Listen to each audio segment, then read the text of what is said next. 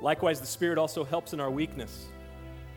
For we do not know what we should pray for as we ought.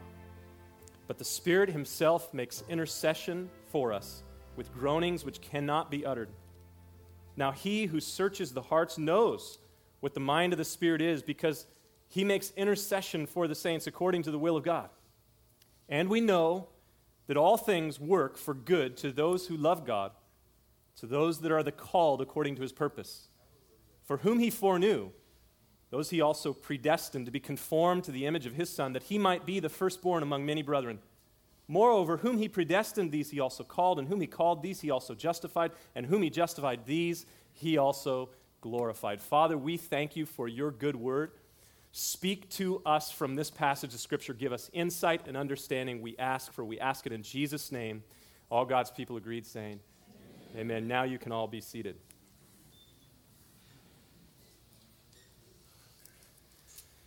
As we closed our service last time, I moved rather quickly, I recognize, through verses 19 through 25, and we're not going to spend much time on those verses, both in our last service or in this service today, as the core of these verses, 19 through 25, really point to the same truth that is somewhat easy to articulate.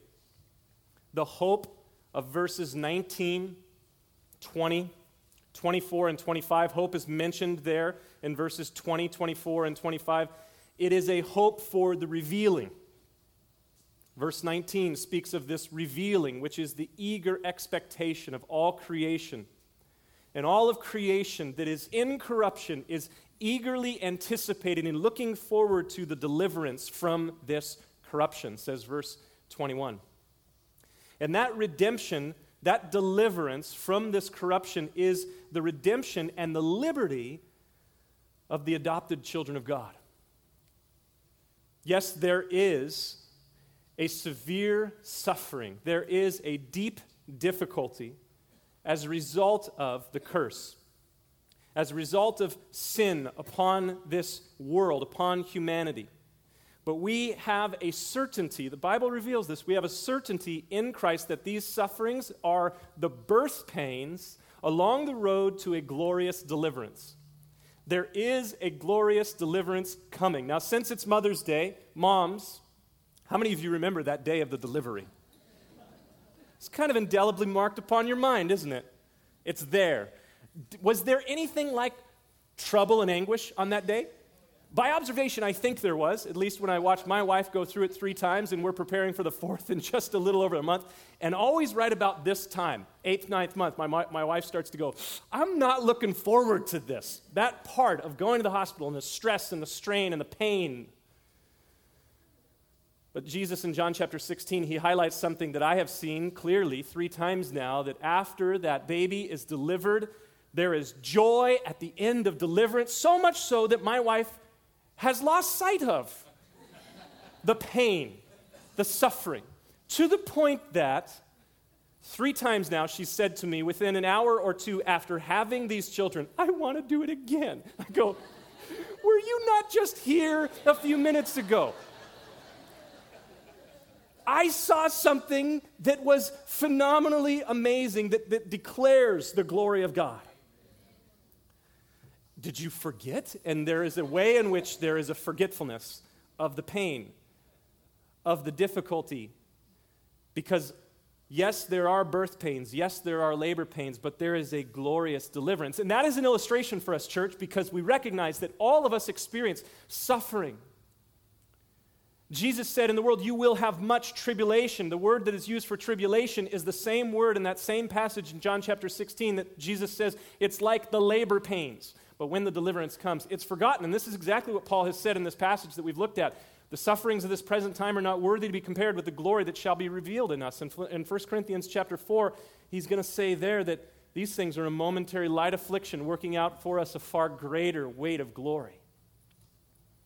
So yes, there are severe suffering and deep difficulties. We, as a part of creation, are longing for the day of this glorious deliverance. We're longing for the day when these lowly bodies are transformed like unto his glorious body. Anybody here anticipating that? eagerly anticipating that, looking forward to that day. The Spirit of God has borne witness in us to these things, that they are so, that we are the children of God, and that as the children of God, we can be certain of this great inheritance. Knowing what we know, we face suffering. Paul says in Romans chapter 5, we face suffering with joy, anticipating what's going to come on the other side of it. We face it with perseverance and hope because it's building something in us. Look at verse 26, Romans chapter 8. Likewise, not only does the Spirit bear witness to us that we are children of God, but likewise the Spirit also helps in our weakness. The Spirit helps in our weakness, for we do not know what we should pray for as we ought, but the Spirit Himself makes intercession for us with groanings which cannot be uttered. Now He who searches the hearts, that's God. Jeremiah chapter 17 verse 10 says God searches the heart. He who searches the hearts knows what the mind of the Spirit is, because He makes intercession for the saints according to the will of God. The Spirit Himself. Now, there are about as many opinions on the ideas that are presented here in these verses as there are commentators and Bible teachers. This section of Scripture that we're looking at today is a somewhat debated passage of Scripture. Be that as it may, verse 26 picks up where verse 16 left off. Remember, verse 16 said, the Spirit Himself bears witness with our spirit that we are the children of God. Notice that in both verse 16 and verse 26, the Spirit Himself is mentioned. So these verses are connected. Now the Spirit is all but gone from verses 17 through 25. Although He is mentioned just briefly in verse 33, there is a reference to the Spirit of God or man's spirit in almost every single verse of Romans chapter 8 from verses 1 through 16. But then from 17 on, it's only mentioned one. The Holy Spirit is only mentioned one. However, there in verse 16 and then again in verse 6 and 26, we are shown something that the Spirit of God Himself does. The Spirit Himself does. What does He do? Number one, He bears witness to our sonship, that we are the children of God. This is one of the things that God, by His own Spirit, speaks to us. He doesn't send an angel. He doesn't send some other messenger. He, by Himself, witnesses to us that we are His children. Secondly, we see in these two verses that He Himself helps in our weakness. He helps in our weakness. What weakness? Well, verses 19 through 25 talk a lot about suffering. The Spirit Himself helps in our weakness. How does He do that? Well, we're told a little bit more in verse 26 how He does this. He makes intercession on our behalf. He intercedes on our behalf. This is God, by His Spirit, is praying with and for us, enabling us to pray. And He says, with groanings which cannot be uttered. Now, again, this is a point of discussion, a point of debate. There's a lot of questions about just what are these groanings that cannot be uttered. Some people say this is the gift of tongues that Paul speaks of in 1 Corinthians chapters 12 through 14. The problem is that Paul makes very clear in 1 Corinthians 12 through 14 that not everybody has this gift of tongues. So it is my belief that this is not the gift of tongues. This is a deep sighing, groaning within us. Have you ever gone through a trial? Have you ever gone through a difficulty where you don't even know what to pray? All you can seem to do is utter out a sigh. You hear the heaviness of a situation, and you know that you want to pray. You know how to cry out to God. Just, God, help. But in the midst of that, you don't know what to pray. And we're told here that God helps in our weakness, that He, by Himself, by His Spirit, He enables us in some sort of mystical way to cry out to God with groanings, which we can't even put to words. Words would not suffice. Now, why do we need this witness of the Spirit? Why do we need His help? Because we are suffering the corruption and bondage of the curse. And in the midst of this, the Spirit is a witness unto us of our position with God as His children. He has adopted us into His family, so He is bearing witness to us. You are mine, you are mine, you are mine. And then he is also bearing witness to us of the certainty of our resurrected hope that we have of an inheritance. But the Spirit also helps in the midst of that weakness, enabling us to cry out to him, even though we may not have the words, we still groan and say, God, help. And he knows, because the Spirit of God is in some way directing our prayer. We can trust that he will enable us to pray as we ought. You see, Psalm 103, verse 14 says that God knows our frame. He knows that we are mere dust. The verse just before that says, as a father pities his children, so the Lord pities those who fear him. God looks down upon us, and in the midst of that difficulty that we are in, he sympathizes with what we're going through. We do not know what we should pray as we ought. Notice first the implied in verse 26. There is a way we ought to pray. There is a way we ought to pray in situations of suffering, but we don't always know what to pray in situations of suffering. Can anybody relate to this? Identify with this. Has there ever been a time in your life where there was something so burdensome upon you that you knew you needed to cry out to God? You're even finding yourself crying out to God, but you don't quite know what to say. It's there. We've experienced it to some point, to some extent. Normally, this comes in watching the pain or suffering of someone we love. Because you see, when we ourselves are going through the situation, when we are experiencing pain, a lot of times we say, okay, I can handle this. But when someone who loves us sees that, they are more broken than us at times. And so we don't even know how or what to pray.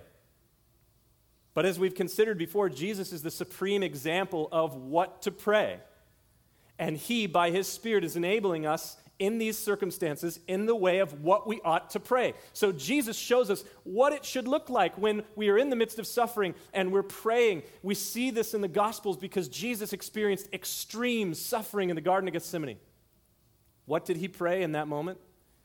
Well, in Luke 22, verse 42, we read there, Father, if it is your will, take this cup from me. I don't want to go through this suffering. You see, Christ in his humanity there in Luke 22, his humanity, he's fully God and fully man, his humanity did not want to go through suffering.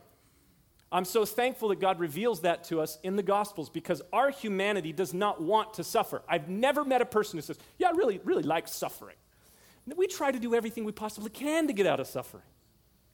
And there we see Jesus facing extreme suffering in the Garden of Gethsemane, and he says, Father, if it is your will, then take this from me. Take this suffering from me. Nevertheless, not my will, but yours be done. What is revealed there? Jesus, in his humanity, he willed to not go through suffering, and yet he submitted himself to God. He submitted himself to God, and he is the perfect example for us of what it looks like. In the midst of tribulation, trial, testing, temptation, trouble, we certainly know how to cry out to God. We just say, God, help, but sometimes we don't know specifically what to pray. Why is that? Well, our will is clear. Our will is that we not go through suffering, but we're not certain of what God's will is in that situation.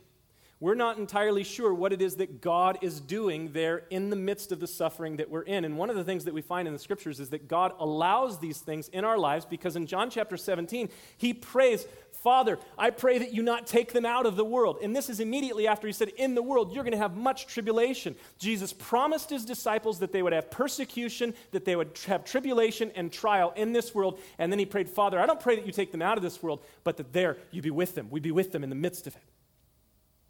So he doesn't remove us from difficulty, trial, tribulation, suffering, but he is with us in the midst of it. And we may not know what we should pray.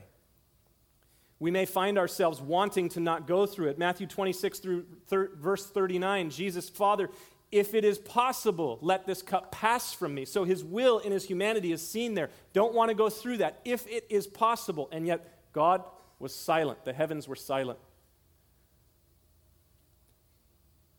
In the situation of suffering, we do not know what God is proposing to do through the trial.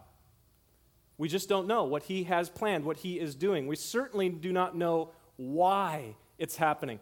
How many times have I sat with someone going through difficulty and they ask that question, why? And I find myself saying, no answer would take away the pain. No answer that I would give, even if it were theologically correct, would take away the pain in the midst of this. All I can say is, God is here. God is here. We may not know why we're going through what we're going through. We may not know or understand what God is proposing to do through the situation, but we do know this. We know that we are God's children because His Spirit bears witness with our spirit that we are His kids. We know for certain that both by the new birth and by adoption, we are the children of God in the midst of whatever suffering we go through. And this is a big deal because in Matthew chapter 6, you may remember Jesus commands His disciples, don't worry, as do unbelievers, about what you shall eat, what you shall wear, or where you sleep. After all these things, the Gentiles, the non-believers seek. But you have a what? What do you have in heaven? What is it? You have a Father in heaven. You see, the unbelieving world does not have this reality. We're able to cry out to Him, Abba, Father. Even though we may not know exactly what to pray, we can cry out to Him in the midst of that situation. Abba, Father. Not only do we know that we are His children, but we know we have an inheritance with Him forever. We know that this suffering we may go through is temporary. 2 Corinthians 4, 17 and 18. These momentary light afflictions are working for us a far greater and more eternal weight of glory. They're temporary. Whatever thing you might endure in this life, it is temporary. We know, because of what the Scriptures say, that tribulation produces perseverance, perseverance character, and character hope, and hope does not disappoint. Romans chapter 5 tells us that. We know that the Spirit helps us in the weakness. Whatever it is that we're going through, the Spirit of God aids us. Jesus said in John chapter 14, 15, and 16, I'm going away and I'm going to send you another helper. The Spirit of God, whom the world does not know, but you know because He's with you and He shall be in you. We have the abiding presence of the Spirit of God. The Spirit Himself bears witness to us that we're His children. He bears witness to us that we have an inheritance. He bears witness to us that these things we're going through, they're working in us more hope unto eternal life. He bears witness to us that we have Him as our helper in weakness, and we know that the Spirit intercedes for us and apparently through us. Lastly, we know, look at verse 28, and we know that all things, not some things, not a few things, but how many things? All things. And we know that all things work for good to those who love God and to those who are the called according to His purpose. Now, there are several other things that we're going to see as we wrap up Romans chapter 8 next week that we know because of our knowing God. There are many things we know because we know Him in the midst of suffering. But one thing we know that is explicitly stated here in this passage is that all things, every single thing, that is good things, bad things, or medium things, all things work for good to those who love God and to those who are the called according to His purpose. Now remember, the context is suffering. If the context of the passage was joy and happiness and abundance of wealth and abundance of blessing, and then we read all things work together for good, we would say, oh yeah, amen, all those good things work together for good. But here Paul says, no, in the midst of suffering, the context verses 19 through 25 is going through trial, tribulation, distress, thalipsis in the Greek. Going through hard pressing, like a grape being pressed down, or an olive in the olive press, and that is what the Garden of Gethsemane is. It is the place of the olive press, and there was Jesus hard pressed to the point that He sweat great drops of blood. I don't know if any of you have ever experienced that. I haven't. Sounds bad. I mean, if you're stressing to the point of sweating blood, there's a problem. It's actually a medical condition where the capillaries just under the surface of the skin break forth and you start to have blood running forth from the sweat. Jesus is going through that in the Garden of Gethsemane as He is hard pressed. Father, if there's any other way, let this cup pass from me. Not my will, yours be done. So the context of Romans 8:28, one of I know so many people have told me Romans 8:28 is my favorite verse. As we've been going through Romans, people keep saying, can't wait to get to Romans 8. Here we are. Romans 8:28. We're not going to be here for long, though. We're leaving it in just a minute. So hold on to it for a second. It is in the context of suffering. So then, the sufferings of this present life are ultimately, notice this, they are ultimately working for good in the life of the follower of God. Ultimately. Why do I say that? Because not all things are good things that we go through. Not all things in the existential moment appear to be good things. But we know for certain, we're assured that all of those things are working together for good. You see, there is a recipe that God is working out. And some of the ingredients in that recipe are sweet like honey. Other ingredients are bitter. And sometimes in the process of making this recipe, which is conforming you and I into the image of God, sometimes it's baked at a hot temperature. And yet God says the outcome is good. Why? What is the outcome? We're being conformed into the image of His Son. That's the final product. But to get us to that place, conformed to the image of His Son, there is the power of the resurrection, there is the fellowship of suffering to make us conformable to the image of God. Philippians 3:10 says it explicitly. So there are things along the way of this path to being conformed into the image of God that are bitter, hard, hot things. Have you ever experienced one of those bitter, hard things? We have. But God is working. Notice it there. He works all things. We know that He is working. I love the fact that God is at work in us. We should wear shirts that have construction signs that say, work in progress, expect delays.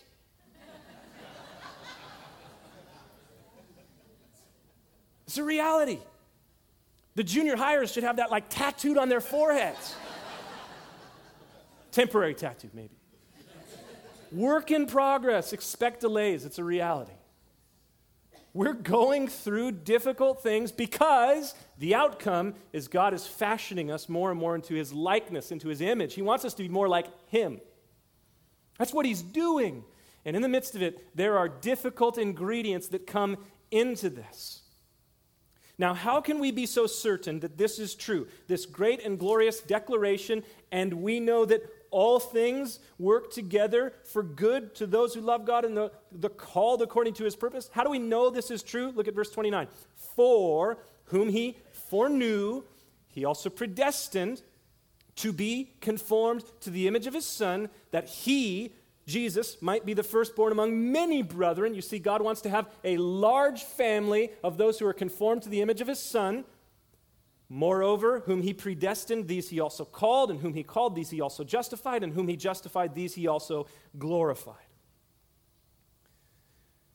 Now, these two verses, 29 and 30, and specifically two words in these two verses, foreknew and predestined, are sticking points in the American evangelical church of the 21st century. I don't know if you know much about this little sticky issue. We talked about it several weeks ago when we started our study in Romans chapter 8. It's the issue between those who commonly refer to themselves as Calvinists and those who commonly refer to themselves as Arminians. Not Armenians, Arminians. It's a little bit different. Followers of a guy by the name of Jacob Arminius. Calvinists, followers of a guy by the name of John Calvin. Both reformers in the 16th century. And so we live in an argumentative culture. I don't know if you've noticed this, but we're an argumentative people, Americans. That's just what we are. Why is that? It's part of the American gene. Did you know there's an American gene? Yeah, it's a gene called dissent. How do you think we got here? A whole bunch of dissenters.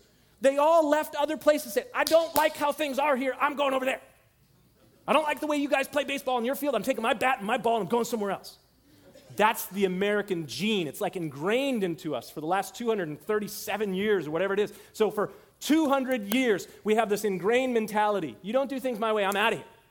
I don't like the way you do things. I'm going to let you know I don't like the way you do things. So we have this argumentative nature, this who we are. Might I clue you into the fact that it is our flesh? How do I know this? Well, turn in your Bibles to 1 Corinthians chapter 3. I'll prove it. 1 Corinthians chapter 3.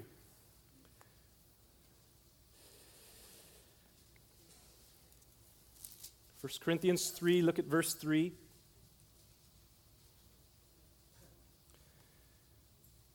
Paul says to the church at Corinth, "For you are still carnal, you're still fleshly." Why? "For where there are envy and strife and divisions among you, are you not" what? Say it a little louder.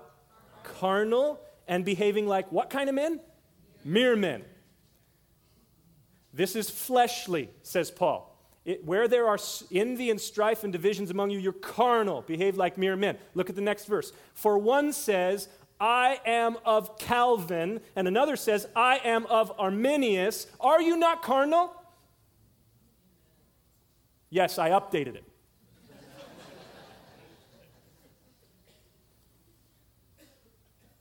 It is carnal, church. It is of the flesh, this argument that is continually raging. Let me clue you into something. I say this with a heavy heart. I love the Calvary Chapel movement. But for the last 2 years, I personally have been involved in a very vocal struggle with people who have been maligning me and some of my friends as Calvinists and saying, you should be kicked out of the Calvary Chapel movement. I say, are you not carnal in this? It's sad, and it's the flesh. And this happens. It's unfortunate. You can pray for our movement, Calvary Chapel. It's unfortunate. For one says, I'm of Calvin, the other says, I'm of Arminius. Are you not carnal? Now, I recognize there are a lot of views and opinions on these two verses and these two words, foreknowledge and predestination. Some of the opinions I agree with, some of the views I don't. But amidst it all, there are some very important things that we know. Some very important things that we know. Number one, there will very likely be a lot of things that when we get to the Lord, we get to heaven with the Lord, we realize, I was a little off on that. You know, there's so much opinion and division within the body of Christ, the church global, what we would call the Catholic Church, and I'm not referring to the Roman Catholic Church. There is so much division within the large body of Christ that when we get to heaven, we're going to get up there and go, gosh, we were a little off on that one. I'm really sorry about the fact that I called you a heretic and burned you at the stake in the 12th century. Man, if there were no law like against that sort of stuff today, I'm thinking that there would probably still be some burnings at the stake because of heresy within the church. It's unfortunate. Instead, we just malign and fire people online. Man, you can be a lion behind the keyboard. And I confess I've said some things online I probably shouldn't have. But we've got to recognize that we don't all have it fixed and firmed and understood. Whether it's on issues of eschatology, that is the study of end times, or it's on issues of soteriology, that is the study of salvation and how these things come about. Secondly, we need to recognize this. God is a lot less concerned about these things than we are. He is. A lot less concerned about these things than we are. Thirdly, at the end of the day, Calvinists and Arminians are still brothers in Christ. How many of you, because it's Mother's Day, know that you're going to be spending some time this afternoon with some family members that you probably don't agree with on every point as it relates to faith and politics? How many of you have recognized over the course of meetings with those people, there comes a point that out of love you agree to disagree and you just don't talk about it anymore? Oh, that we would learn the illustration within the larger family of the body of Christ. There are certain things we just have to say, hey, listen, you have your position, I have my position. We still love Jesus. Now, of course, I'm not promoting an ecumenical sort of thing where someone comes in from the Jehovah's Witnesses or from the Mormons and they have a totally different position on the deity of Christ and who Christ is or the way of atoning for salvation. I'm not saying that we just say, oh yeah, come on with us, everything's cool. No, there is issue in that area. There are what we would call national borders, and there are what we would call states' borders. You don't go to war with another state. You shouldn't. It's a civil war. It's bad news. There are certain things we stand our ground on, but there are others that we say, you know what? There's flexibility within the body of Christ, and that's not essential. That's not essential. Now, with all that said, foreknowledge. First, we cannot remove verses 29 and 30 from the greater contextual flow of the 8th chapter of Romans or the entire book of Romans. Romans chapter 8 is firmly fixed between two boundaries at the beginning and at the end, and the boundaries are found in verses 1 and 2 and verse 39, and the boundaries consist of two words: in Christ. In Christ. This idea of predestination and foreknowledge and election, which we're going to see in another passage next week, these concepts, foreknowledge, election, and predestination, are firmly fixed between the boundaries of in Christ, which is key to this discussion. Whatever destiny God has for man is achieved only in Christ. Note this: whatever destiny that God has planned for us, those all things working for good, whatever destiny being conformed to his image, it only happens in Christ. It does not happen outside of Christ. It only comes in Christ. God did not simply select people to receive a destiny. His whole eternal purpose is accomplished in and through Jesus and what Jesus did. Furthermore, the wording of verse 29, Romans 8:29, the wording of it suggests that it is an answer to an unuttered, inevitable question from verse 28. What do I mean? Well, look at verse 28 and 29 again. And we know that all things work for good to those who love God and are called according to his purpose. Now, the word for at the beginning of verse 29 is the Greek word hoti. Now, that may not mean much to you, but it's important because it's most often translated because. Because. So look at this. We know that all things work together for good. How do we know this? That's the inevitable question. Because whom he, God, foreknew, he also predestined to be conformed into the image of his Son. Now notice, when we talk about predestination, it is predestination unto the ultimate destination, which is conformity to the image of Christ. Why do I say this? Because it does not say that we've been predestined to salvation. It says we've been predestined as those who are saved. They got on the plane, like I mentioned last week. They're on the plane. How they got on the plane, how they chose to buy the ticket, whatever it was, doesn't matter. They're on the plane. The destination is Cleveland. They, because they're on the plane, are going to reach the destiny. They're predestined by their position in the plane to make it to the destination. If you're in Christ, you're predestined to get to the destiny, the destination, which God has said is going to be conformity to the image of his Son. By the fact that you're positioned in Christ. How you got to be positioned in Christ, that's not the question in this passage.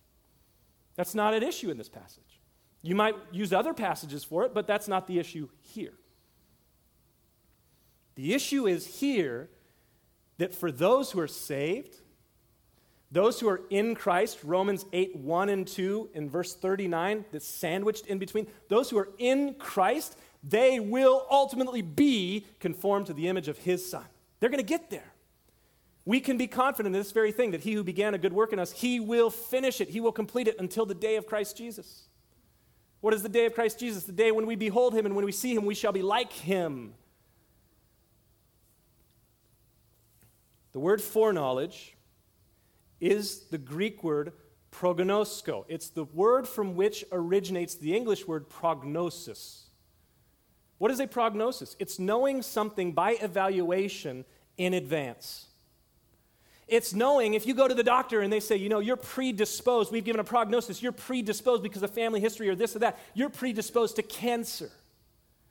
Therefore, we are recommending that you do this, this, this, and this. You're predisposed because of family history to heart disease. I'm giving you a prognosis that if you don't do these things, then you're going to end up with heart disease. So, in and out double doubles, animal style, 3 times a week, probably not the best idea. When the founder dies of a heart attack, good indication. Even if it does say John 3:16 on the cup. And I love In-N-Out. Did you know that this was supposed to be an In-N-Out? And the city of Escondido wouldn't let them have a sign, so we got the facility. Rock on. This was supposed to be a cash register, like right here. We're dishing out spiritual food here. Double doubles, animal style, in Jesus. Okay, sorry.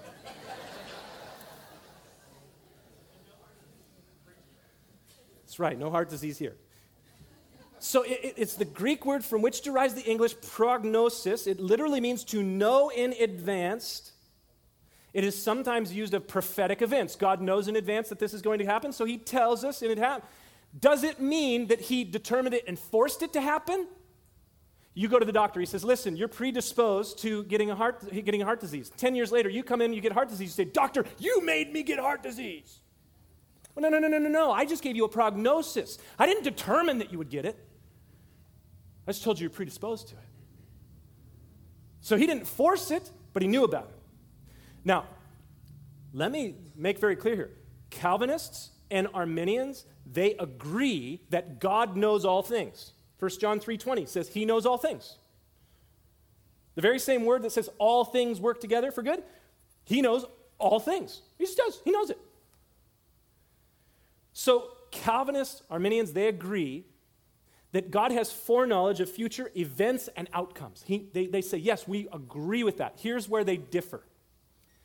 The Calvinist will say, God knows all events and outcomes in the future because he determined them.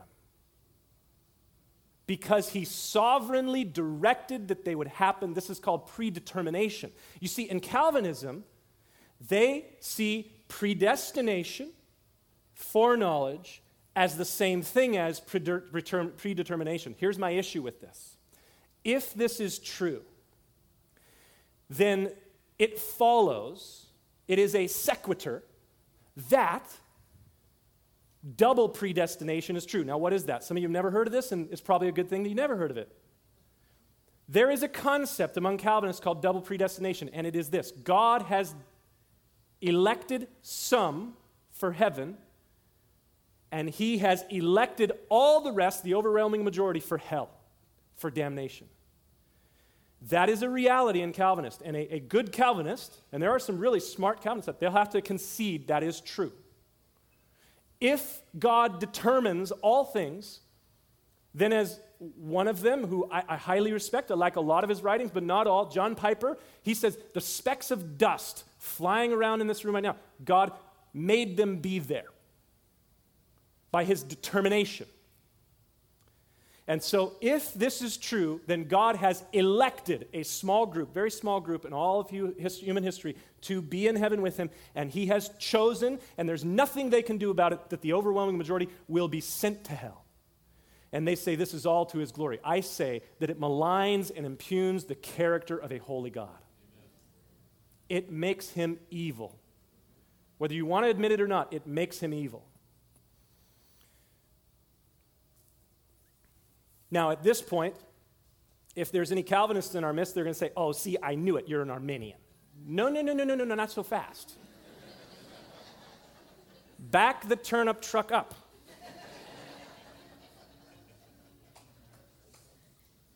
Unfortunately, many Arminians, I pick on all parties, many Arminians diminish God's sovereignty too much and essentially make man's will sovereign. They make man more sovereign than God on the extreme. These are the two extremes. And as I mentioned when we began our study in Romans chapter 8 several weeks ago, that there is a tension here, and I recognize that there's a tension here. The question then is there a balance? Where is there a balance between God's sovereignty and man's responsibility? The balance, I suggest, is Romans 8:28. Would you look at it with me again for just a moment? Romans 8:28 says, and we know that all things work for good, notice this, to those who love God, man's responsibility, and to those who are the called according to his purpose, God's sovereign will. How can you divorce two things that are together? Now, some people have a real hard time with it because they can't explain the mystery of God's sovereignty and man's responsibility coexisting together, and yet they do in the Scriptures. And you cannot diminish one without wrongly exalting the other. And when you make a truth and make it the truth, it becomes a lie. Whom he predestined, he called. Whom he called, he justified. And whom he justified, he glorified. According to God's prognosis, his foreknowledge of all things, he chose us in Christ to be destined to be conformed to his image. Therefore, because of that, he's called us, and because he has called us according to his purpose, he also justifies us. That is, he makes us right. How does he make us right? Through the death, burial, and resurrection of Jesus Christ the righteous. He makes us right before him. Then what does he do? He glorifies us. Notice that Paul speaks of this in clear certainty because he speaks of it in the past tense. Those he justified, he glorified. What's that mean? It is a certain fact. Those who are in Christ shall be glorified to the glory of the Father, which will bring about the redemption of the curse upon all humanity. In Christ. If you're in Christ today, in Christ, whatever suffering you're going through, whatever difficulty you're facing, in Christ, you can be certain that he is going to get you to the final destiny. What a glorious reality.